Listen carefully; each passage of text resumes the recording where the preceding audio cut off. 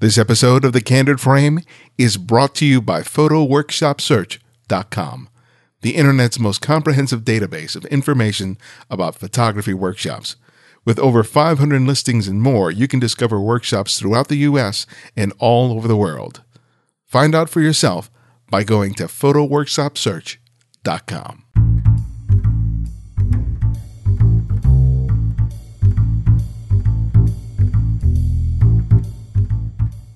Hi, this is eBodyNX, and welcome to another episode of The Candid Frame.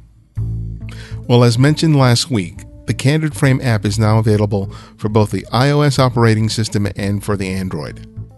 To download them, all you need to do is use your device and go to the iTunes Music Store or to the Amazon App Store to download either the iOS or the Android operating system, and it's available for free because of the kind contributions of people just like you. Once installed, new episodes will be automatically downloaded to your device. And you can also choose your favorites to return to them for a second, third, or maybe even a fourth listen. So download it today, and please take the time to rate it and write a review in the iTunes or the Amazon stores, because it's going to be those comments and those ratings that's going to help to create awareness not only of the app, but of the show. Well, I've been part of the photo industry for longer than I care to admit sometimes. But one of the benefits of it is that I've had the chance to meet some very, very cool and talented people as a result. And today's guest, Dan Steinhardt, is primarily known as the professional imaging marketing manager for Epson. So I have had many a meeting with Dan where he's talking to me about the latest printers or papers that Epson has had to offer. And one of the great things about going to the trade shows is when you go to the Epson booth, you get to see these wonderful prints by all these talented photographers, all of which were printed by Dan. And though we could have a lot to talk about just about the process of him printing these images from these great photographers, I really have been wanting to talk to Dan about his own work, because he's sort of a self-defined amateur enthusiast photographer, but he's a great talent. He's really, really good. And I was really happy when a few years ago he finally got his website up with the help of our mutual friend R.C. Concepcion.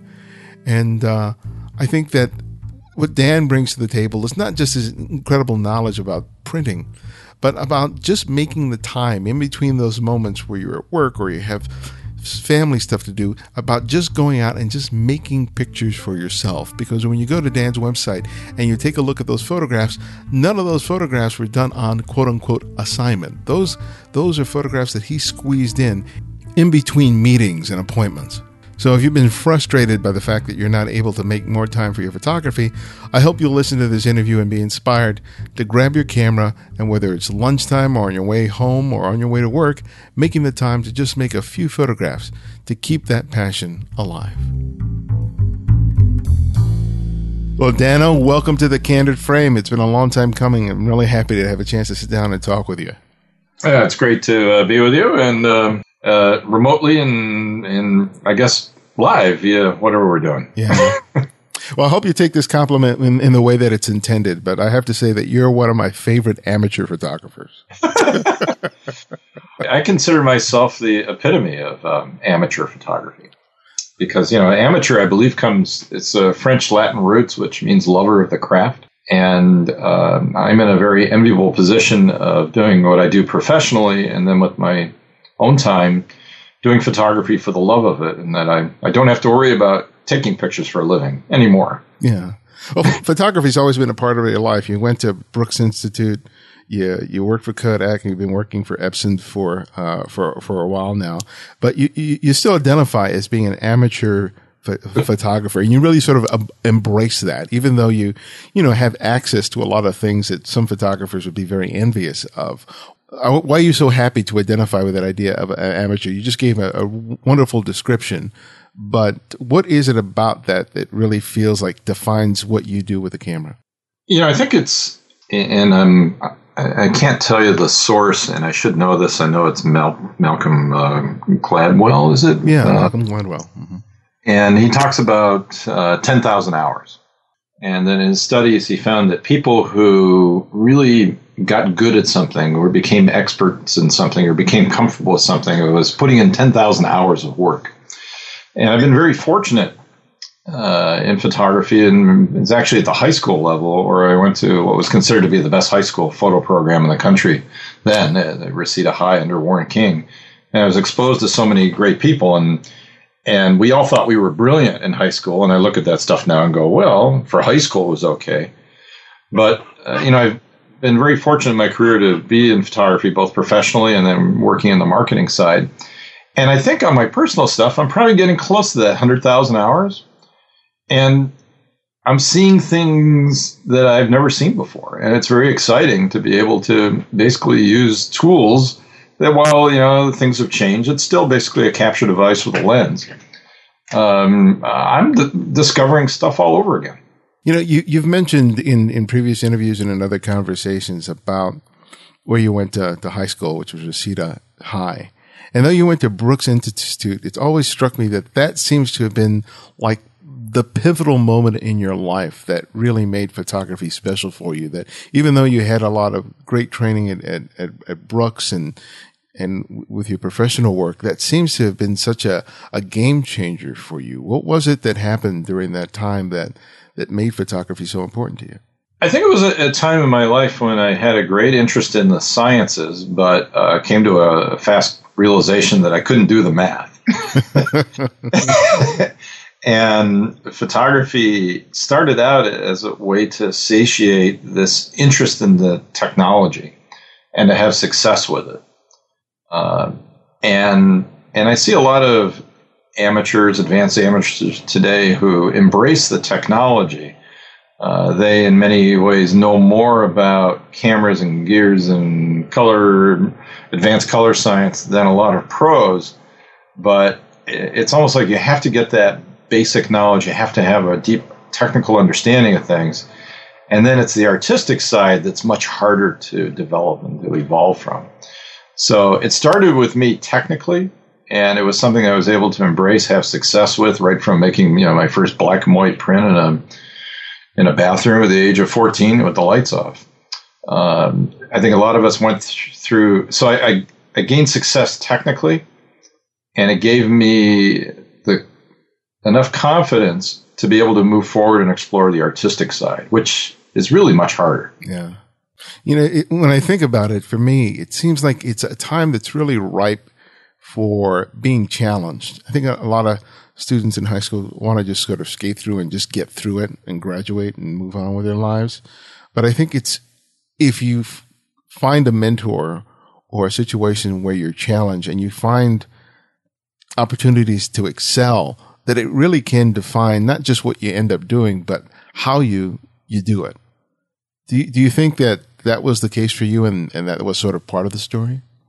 I think at a high school level, I had success, and success breeds confidence, and it's kind of cool to be able to present finished works of art, be it as a print if you're a photographer, be it as an artist if you can do watercolors or drawings, that separates you from many of your peers.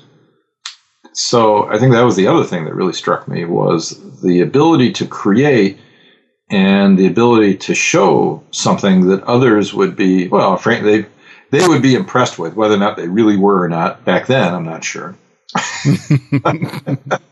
But even to this day, that there's still something cool about being able to make something and to show it and present it, either as an exhibit, either as a gift. There are many people who are very gifted in working with wood and building furniture, and that's a tremendous gift and a way to really please people. And same thing, if you've ever been fortunate enough to know an artist, and that artist gives you one of his works, that's probably a real special moment if you receive something like that. Yeah. And photography allowed me to do that, to be able to present the print.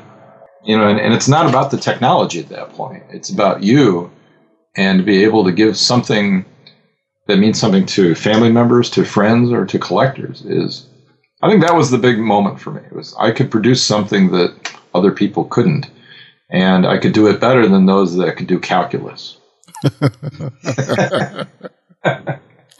Well, speaking about presenting your work, when you finally get around to putting up a website, I was so pleased to get to see a body of your work, because I had seen small samplings of it, but when I got to finally see your website, I had a much greater appreciation for how good of a photographer you are, and one of the things that always excites me about looking at your work is the way you describe it.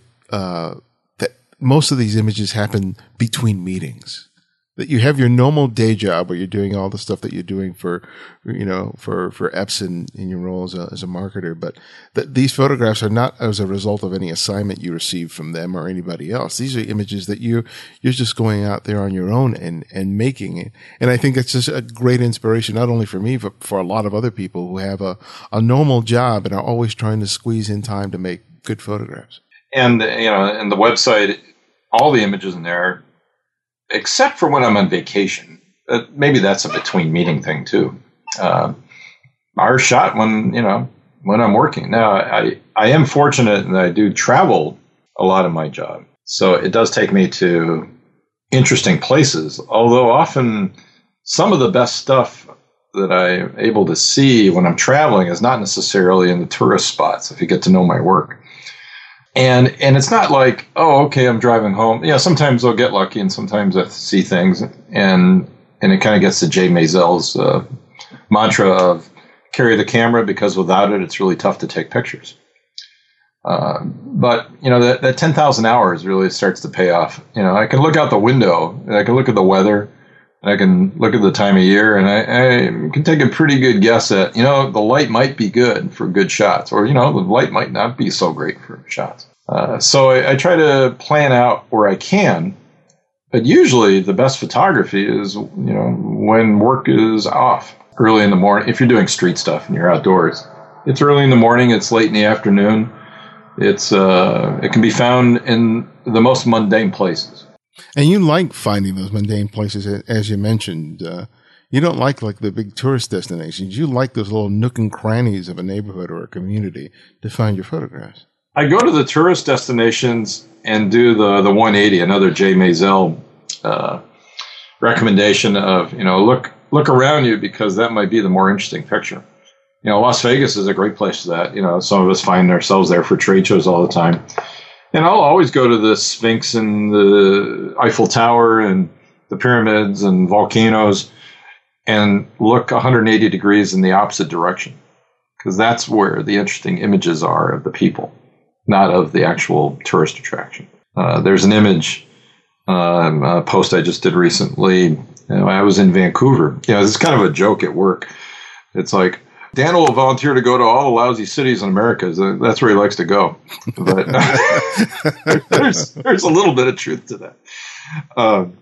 But I was in Vancouver, which is, an absolutely stunning, beautiful place. I was kind of like going, boy, this place is boring for pictures. It looks like a postcard, and there's professionals that can do it better than me. But I was outside of the convention center. It's something we were doing. And, you see the harbor there and the mountains, and it's crystal clear, and it's just stunning, and it's beautiful. And I did the shoulder shrug. Oh, well, no pictures. Then out of the corner of my eye, I saw a window washer, hanging from some ropes. That was my picture. So you never know. But if I didn't have the camera, it wouldn't have happened. And sometimes your images, happen during a time when, like lunchtime or after work, where people are sort of making a beeline for home or to get something to eat. And it seems like you maybe sometimes make photography sort of the priority, that you're not so much in a rush sometimes, that you manage to sort of slow down and give yourself the permission and the time to be able to make these photographs. Am I kind of right in describing that? Well, I think the key thing is understanding the light, and when is the light going to be good if you're working outdoors, and when possible, carving out those hours to yourself. Often they don't conflict with anything. They're never in the middle of the day. And it usually works out. It's at the end of trade show hours. It's before work starts. It's, on the weekend, the night before. So it actually works out really well. Now, what's a drag is I'm really not a morning person, but I know the light's good then. So So I forced myself to get up. And what's nice, and this gets into, the difference between an amateur and a pro. An amateur can go out and shoot and come back with nothing, and it's no big deal. A pro comes back with nothing, and they're out of business. So this part of my life, this part of my creative life, there's no pressure. There's no expectations. And it gives me a certain amount of freedom to experiment and try things. It doesn't work, it doesn't work. Now, when you're a working professional photographer, you'll hear pros talk about, well, I'm always experimenting, I'm always trying, you're not learning unless you're failing. But you'll never hear them say that when they're doing a job. Yeah. And ironically, I was talking with my wife about this just the other day, when I was a working photographer in Chicago, and I did a lot of tabletop and food work. And I used to always be really jealous of the photographers that had these great outdoor assignments to go to, the wilds of Alaska and shoot, car batteries in the snow starting up, and going to these great scenic places that are very expensive to get to, but it's all part of the jobs. And I was always jealous of that. And the irony is that in my role at Epson, I am sort of an art director, and I'm doing exactly that, but I'm not the photographer, I'm the art director. And I get to see what it's like being the photographer on those jobs.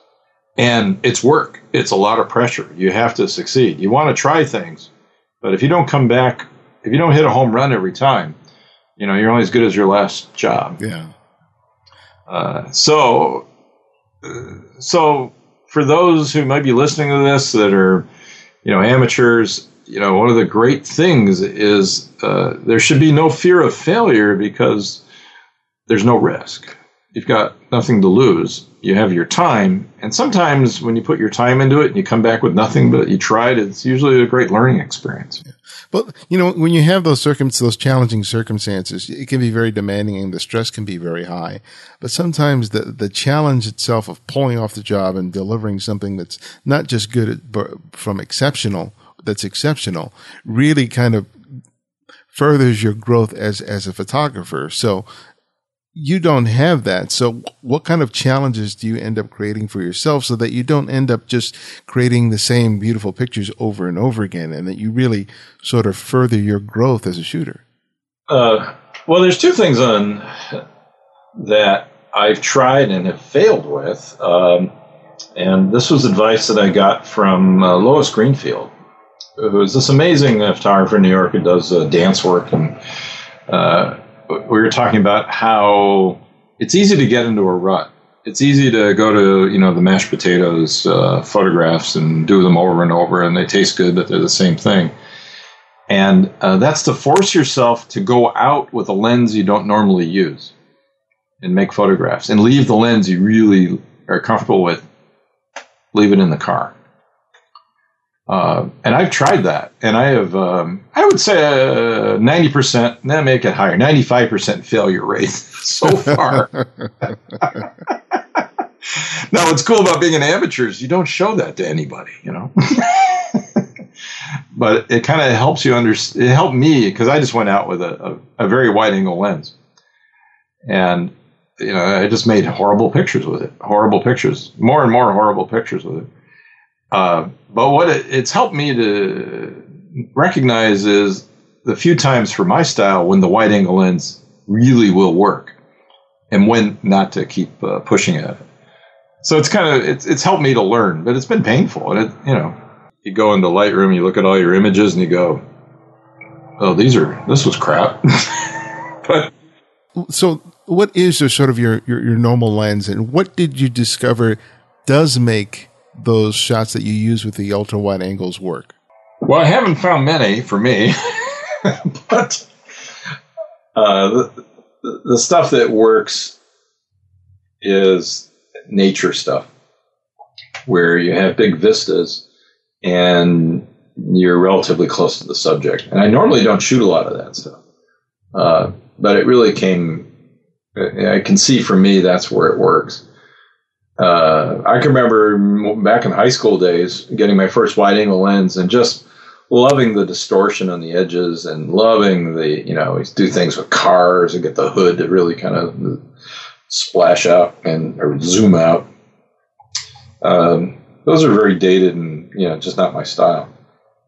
So it's finding the wide angle lens that doesn't look like a wide angle lens when I'm in that situation. And what's your comfort lens, for lack of a better word? Well, I would say today, almost all of my good pictures are shot with a 28-300. And that's, on a full frame sensor. I'm using the D800 now. And that just is, there's times when I wish I had the DX sensor, so I'd be more like a 450 mil lens instead of a 300. But it just seems to work for me. And this is a little bit in contradiction to, going out with a different lens. But at least for me, the old adage of the more lenses you have, the less pictures you take seems to work. I just go out with one lens. And I don't even bother with camera bags, and I try not to even carry a bag. Just carry the camera with one lens on it, a couple of extra cards in case something really great comes along, and make sure the battery's charged. Yeah, I mean keeping it simple, paring it down, and on top of that, being so familiar with your gear that you're seeing past the equipment to just seeing what's in front of you, I think really gives you that freedom and allows you to capture images that you might otherwise lose if you're too preoccupied with, switching lenses or trying to get familiar with a piece of kit that you're not really comfortable with. Yeah, and the more stuff you have, the more intimidating it is for people that you potentially want to photograph. The more, you look like a pro, you're getting paid for this, is this some kind of dangerous thing? It helps you to blend in. And in a few cases, it's helped me to run away quick. I didn't know you were a sprinter. Well, I'm not. So, there's a funny case where it was actually, it was a break at work. We were in Amsterdam, and we were in the part of town that you can imagine we were in, and my colleague dared me to take photographs in this area. So, yeah, sure. And then a certain person came running after us.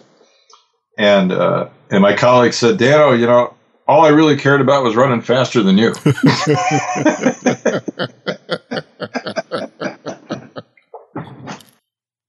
Well, you have access to some great photographers. You've mentioned Jay Maisel and Lois Greenfield, and there have been countless others. And it seems to me that that's been like a sort of graduate school for photography for you. I can imagine the things that you've learned and taken away from the many conversations what you've had from these photographers. What has that meant to you in terms of your growth as a photographer? Well, I recognize that I'm extraordinarily fortunate in my marketing role at Epson to work with so many big names in photography, and also so many names in photography not known who also do amazing work. It's a great inspiration. And as I am in some ways the curator of imaging at Epson trade shows, and I work with my colleagues on image selection, you'll see in direct mail pieces, on email, and certainly some of the ads that we commission.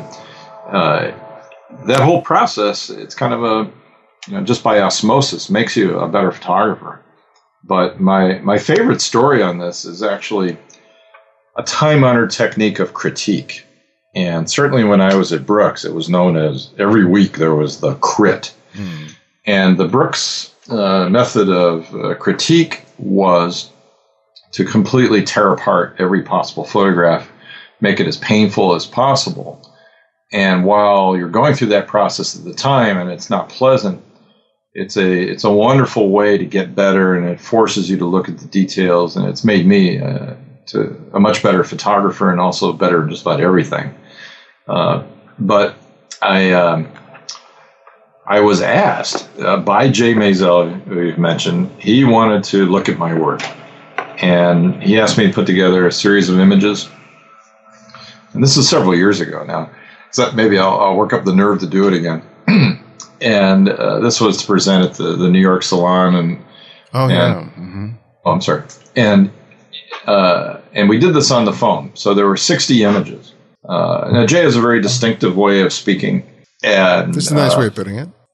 Yeah, and there's great command of language, use of words maybe not appropriate for this program, placed very carefully to really drive home a certain point. But this experience was one of we're on the phone and Jay's looking at my first one, and I think he's saying something like, you have this amazing way of creating gesture, which he's always talking about. How do you create mood and texture and gesture in this particular image? And he was complimenting me on this first image. I was like, wow, this is great. Second image came along, and again, and he threw out some noise. You've been hiding. Why don't you show this stuff? You're full of, he used the word sublime to describe a curve in the track of a San Francisco cable car that I captured. I'm feeling my confidence levels going up really high. We get to the third one, and again, he talks about amazing use I have of color and shape and how the two can work with each other or work against each other. And I really nailed it in this image. So I'm sitting a little taller in my chair. I'm feeling really good about myself. We get to image number 4 of 60. And I can remember this very distinctly. Jay said, and this is where the disappointment begins.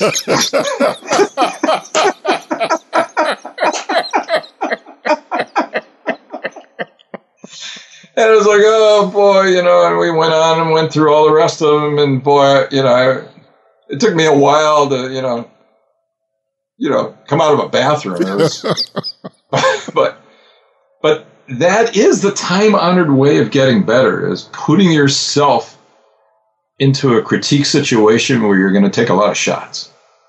And not photographic shots, but a lot of shots to your ego. And if you're working with people that are always praising you, you're not getting a real critique. That's a great story.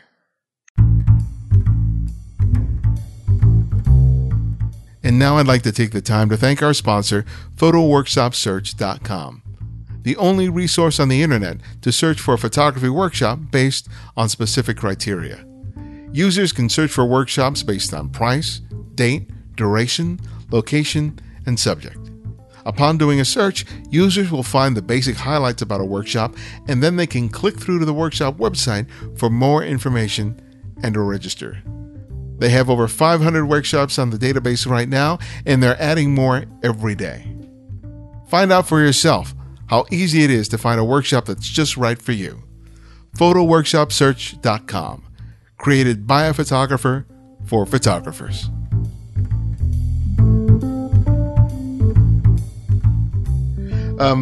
Well, you talked about earlier about being able to be a good printer when you were in high school, and you're a wonderful printer. One of my favorite things about going to the trade shows is going to the Epson booth and seeing these prints that you've made that hang up in the little area that Epson always has, and it's just wonderful work. And one of the things I wanted to ask you about that is that you're getting a diversity of different imagery from all these different photographers, portrait photographers, photojournalists, documentary photographers.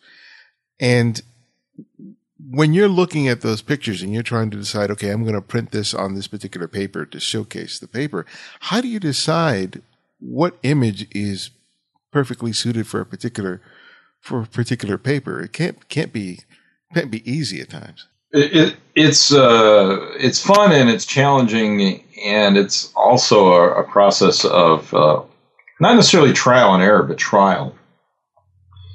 Depending on the trade show, if it's a portrait wedding type of trade show, not all, but the majority of images are geared for that. And like for Photo Plus Expo that's coming up, more commercial, more serious amateur, and some portrait wedding. The Epson side of me is trying to find images that really show off what the paper and the printer and the ink combination can do. But that's only part of it. And the other part of it is images that inspire, so that it's about the paper. And then if it's really successful, the technology gets out of the way, the paper gets out of the way, and people just see amazing photographs. That's the ultimate measurement of, did you choose the right printer, ink, and paper, is if people just see this amazing photograph and they're not talking about, ooh, that doesn't seem right, or ooh, there's too much texture in there, ooh, it's too shiny, or ooh, it's too bright. So it's kind of esoteric, and how do you get to that level? But that is my ultimate goal, that by choosing the right combination of all the technology, it all gets out of the way, so you see this amazing photograph. Can you give me a recent example of a photograph by someone where you kind of felt like you found that sweet spot between exhibiting the image in a beautiful way, but also sort of demonstrating the capabilities of the printer and the inks and the paper? Well, there's a couple of examples of this, and when it gets down to when we're talking about printers and ink, there's very definitive ways in order to make the right decision. It has to do with size, and it has to do with the type of gamut you're after. And we can talk about, the specifics of that. But with papers, there is no right or wrong answer. So you have to go into that knowing that whatever you do, someone's going to have a different opinion. And you have to be able to accept that's okay. But in the last couple of weeks, some images that I've printed that have surprised me a little bit are images from a well-known color photographer named Arthur Meyerson. Arthur's based in Houston, Texas. He runs a lot of workshops based on color, teaches the Santa Fe workshops. And when you think about someone who works in color and vibrant color, you tend to think, well, you want a paper that's going to have the widest possible gamut. These would be things like exhibition fiber paper, premium luster photo paper. And Arthur's images look great on that paper. But Arthur's images, he had a couple of images, and if you come to the show, I'll have them up, where he likes to shoot through things. He likes to shoot through curtains. He likes to shoot through screen doors. He likes that textural quality in the front with imaging behind. And I started printing those with his permission on some fine art papers, and specifically on smooth fine art papers. These papers have a slightly reduced color gamut, but they have a certain depth to them that's different. It's a different type of depth. It's not anything that you can articulate in a modulation transfer curve function. All that comfort level that advanced amateurs and some pros, they like to go to, and they like to go to their notes from RIT, and certainly Mike from Brooks. You start to get into terms that, they're hard to define. And when I printed Arthur's stuff on Hot Press Bright, which has an optical brightening agent, and Hot Press Natural, which doesn't have an optical brightening agent, these images where he was shooting through objects, they took on a wonderful three-dimensional character. There are other images, pardon me, that look great with texture. Now, a little trick with textured papers. In general, the smaller the print, the less successful one will be with textured papers, because the texture becomes more prominent. And I've seen things in 8x10 that look great, or 8.5x11 that look great with texture, but textured papers like the cold press papers and velvet fine art and this new paper, exhibition watercolor paper, when you start getting into 13, 19, 17, 22 and larger, the right image takes on an interesting quality. Some may call it's really not three-dimensional. That's somewhat of a cliche. It takes on a new level of dimensionality. Sometimes it's your angle of view, and you get into the real coarse textured papers. And what I've done to help explain that is I found one image that is a great test image. This is really difficult to produce, but I have printed this one image by Jim Richardson, who's a really good friend, amazing National Geographic photographer, that he shot in Burano. Burano is the less famous island in the Venetian Canal, or it's not in the canal, but in the Venetian archipelago, I think is the correct name. Everyone knows Venice. Some people know Murano, which is where the glass is made, but Burano is famous for lace. And the buildings in this very small little island are all painted in very vibrant colors. So this image has a lot of vibrant colors, but it also has subtle tones, and you see two people walking down the street, and you see texture of the sidewalk. And I've printed that on all of Epson's signature-worthy papers. And you'll see that in premium luster, in exhibition fiber, the hot press, the cold presses, and the new exhibition watercolor paper. And you can really get a sense of how these different papers handle DMAX, how they handle highlights, what they do with color gamut. And there's some surprises for some and some things that will make a lot of sense. That's what I've been seeing most recently. And what I tell people who are new to this and they're intimidated by so many paper choices out there, look at the Epson Signature Worthy collection, and then there's other manufacturers out there, is to try to think in terms of a few categories. Are you a person that likes the rich, saturated, gutsy blacks and colors? Do you like a more painterly look? And it's okay if the answer is both. Then it's, are you a textured person? Are you a smooth person? That usually will kind of bring things down. And then you want to, and canvas should also be discussed. And maybe canvas is a little separate category. And then you'll want to test on an image like I've shown at Photo Plus from Jim Richardson, or your own image, obviously. And try these different things. And then break that down now, bring it down to like the 2 or 3 papers that really make sense for the type of work that you do and the mood swings that we all go through. And we all go through. There's times when, I can't look at anything unless it's on exhibition fiber paper. And then there's times when I'll just go into a fine art cotton fiber mode. But you want those 2 or 3 papers, and then you want to start logging those hours. I don't know if you need 100,000 hours. But you really want to work those papers so that you understand them, and then you're not constantly battling making a decision because you're down to those 2 or 3 papers and you know which one's going to work best for you. Well, you make an interesting point about the test print, not the test print, but the test image. What do you think people, if they're trying to determine what sort of paper is best for them, working with a singular image with a variety of papers is really important, but what are some of the things that you think that they should consider in terms of those images, in terms of tonality, in terms of color, in order to make the best assessment in terms of when they're comparing papers? Well, this is the Dano anti-establishment theory. Do not use any traditional test targets. Do not use what used to be known as Shirley's. Do not use patches. Do not use all of these measurement tools. Because I've yet to meet a photographer that ever exhibited a Q60 test target or an 18% gray card. And I don't think there's any one image that represents, the ultimate test. But find an emotional-based image, or at least 2 or 3 emotional-based images. Not, this shows me I have reds, this shows me I have this. You want to avoid test targets that are used for color management.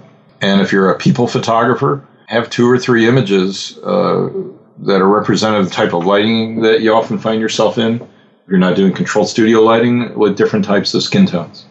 If you're a nature landscape person, find those tones that you are drawn to. If you're a fall color person, or if you're an evergreen person. Or, if you're doing black and white, which I like to do a lot of, are you into hard, contrasty light, or are you into the more flatter tonal ranges? Examples would be kind of the work of Julianne Cost, who I'm very fortunate that she's entrusted me to print some of her images, and she likes to work with in general, a flatter tonal scale. She's not into the gutsy black and the blown out, highlights. She likes all those subtle gray tones in between. It's really kind of find out who you are and then find those 2 or 3 different images that make sense. But my advice would be avoid the test target you can buy. They'll force you into making the same boring mashed potato recipe. Yeah. When I go to exhibits, I see, especially work from several decades ago, stuff that was being produced like during the 30s and the 40s and 50s. And it's really interesting to see the diversity of ways people printed. Now there's a tendency to want to have really bold blacks and really broad, highlights. And then I look at the work of like Roy DeCarava and W. Eugene Smith, who skewed their work towards the mid-tones all the way to the blacks. It's like you're not going to find a perfectly pristine, highlight in any of those prints. And then you have other landscapes where there's no real high contrast. It's just like you just mentioned about Julian Cost's work about it's the exploration of gradations of gray. And I think that's something that's often lost in this age of digital printing, that there's so much choice and versatility in terms of how a photographer can and should interpret their own photographs, that they don't have to adhere to some hard and fast rule in terms of what quote unquote makes a good print. There are no right and wrong answers. And that's difficult for some people. Often people come up to me at the trade show and go, hey, I do this. What paper should I use? I have to kind of take them through a 10-step process to find the 2 or 3 papers that might work. And that's what digital, well, I don't even like to use the word digital printing. To me, it's just photographic printing today. Sometimes there are no right or wrong answers. And back to that critique I had from Jay Maisel. Everyone's going to have an opinion, and if you're an advanced amateur, in the end, it's your opinion that counts the most. But I will say, you have to find that balance between art and technique. Because I get files from many different photographers, if you have really good, strong, technically well-done files, that allows you to go anywhere. If you have files that are poorly managed, that restricts you. So there are some that don't shoot in RAW and they're using JPEG, or they're in the wrong color spaces, or they're not working in 16-bit, or a whole variety of other things. And I've seen more of this now because all of these images can look great on a tablet. They all look great on a smartphone. But printing is more demanding. And in order to make a great print, you have to have a good technical foundation, and then comes the artistic side.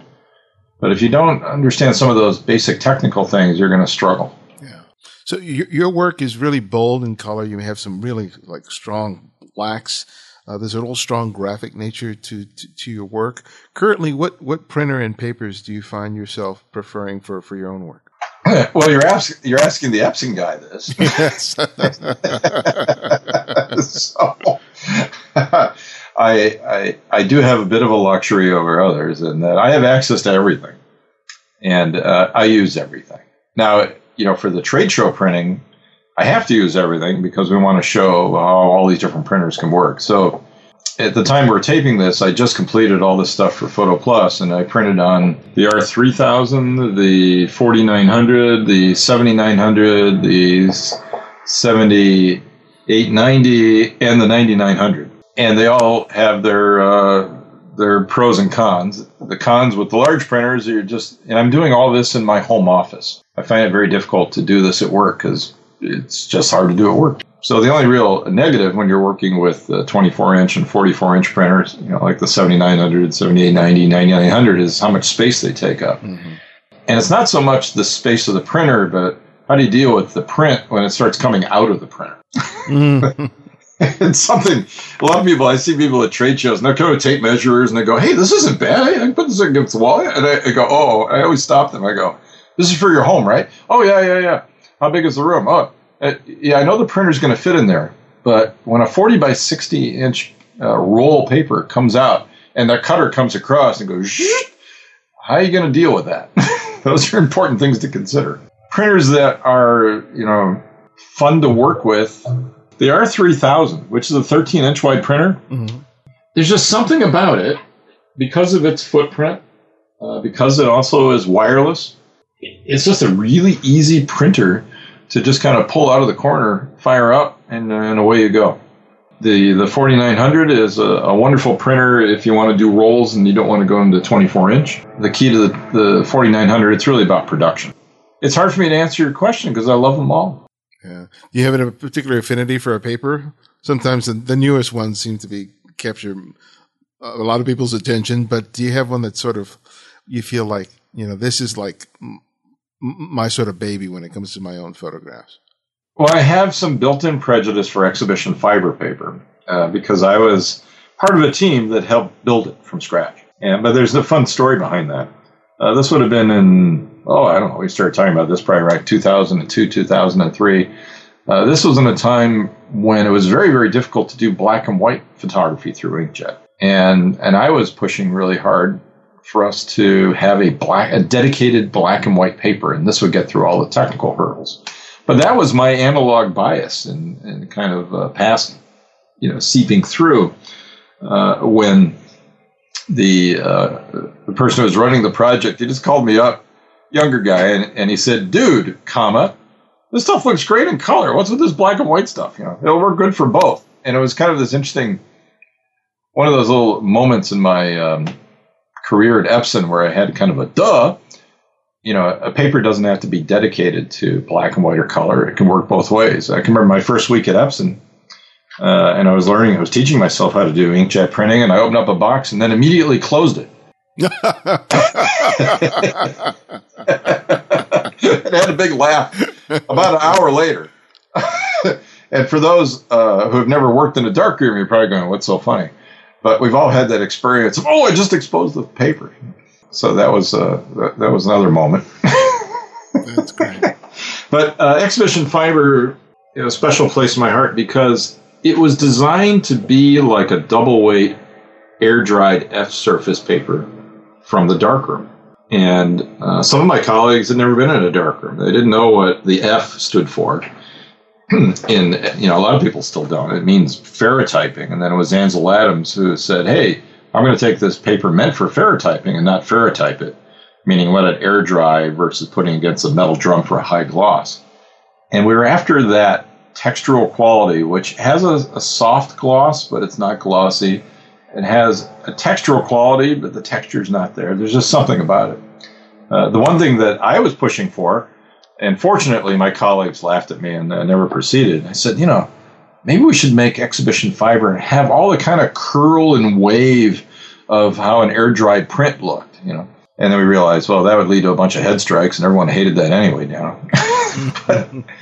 But exhibition fiber brings me back to that first print I made, and when I was 14 years old in a bathroom with a little red glowing safe light. It's kind of the best of both worlds. Well, my last question that I ask each guest is I ask them to recommend another photographer for our listeners to discover and explore. And it can be anyone, someone you've long admired or someone you've recently discovered. So who would that one photographer be and why? I was watching a PBS program. I think it was the News Hour. And there was a section about some people who had purchased boxes at an auction and discovered these amazing photographs taken in Chicago in the 50s and 60s. And it turns out they had discovered the work of a woman named Vivian Maier. Are you familiar with Vivian? Oh, yeah. Yeah, very familiar with her work. And I was struck at this imaging, which reminded me of why I got started in photography in the first place. Some people describe it as street photography. Some people describe it as almost film noir. But what I saw in it was this great sense of design, of shapes. I was really inspired by the work of Dorothea Lange. And it seemed like this person who really did this part-time on the weekends also was inspired by Dorothea Lange, but captured, a period of her life in Chicago that just has a certain quality to it that I just love looking at. Mm-hmm. And some of the pictures aren't great, but that's okay. I just see this use of classic compositional elements of thirds, of shapes, of contrast. And it's an amateur photographer who did amazing work. And there's a certain naivete to it. It's not polished. And I sometimes look at that to kind of ground myself, because it's so easy in our world with all the tools and technology we have to make these ultimate perfect images. But sometimes there's a certain, stuff that's just a little rough around the edges is what photography should be about. Yeah. And there's a documentary in the works about her and her work. So I'm looking forward to cool. that. Oh, I'd love to see that. It's hard for me to say who's the one photographer because I have worked with hundreds of amazing photographers. So it's an unfair question. Well, that's why I ask it. But I just love looking at this. And I'm looking at it now, and I'm just, mesmerized by it. And there's a few clunkers in there. So where can people go to find out more about you and everything you do?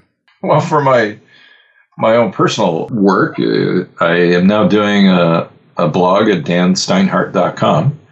And I try to do a picture a week, and in 3 paragraphs or less, show and describe a picture I've shot between meetings at Epson.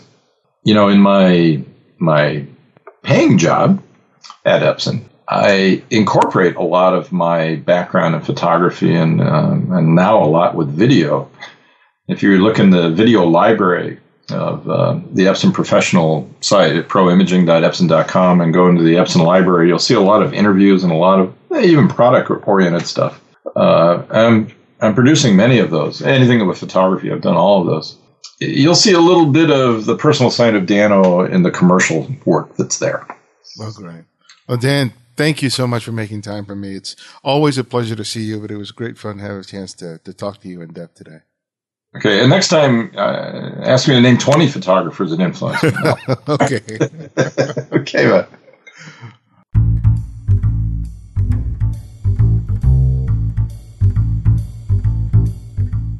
Thanks for joining us for another episode. If you like what you're hearing, you can support this show in a variety of ways. You can donate any amount using PayPal. A link can be found on the Candid Frame website. Also, if you click on our affiliate links and make purchases through Amazon, B&H, or Adorama, you can also help us to continue to produce the best interview show on photography.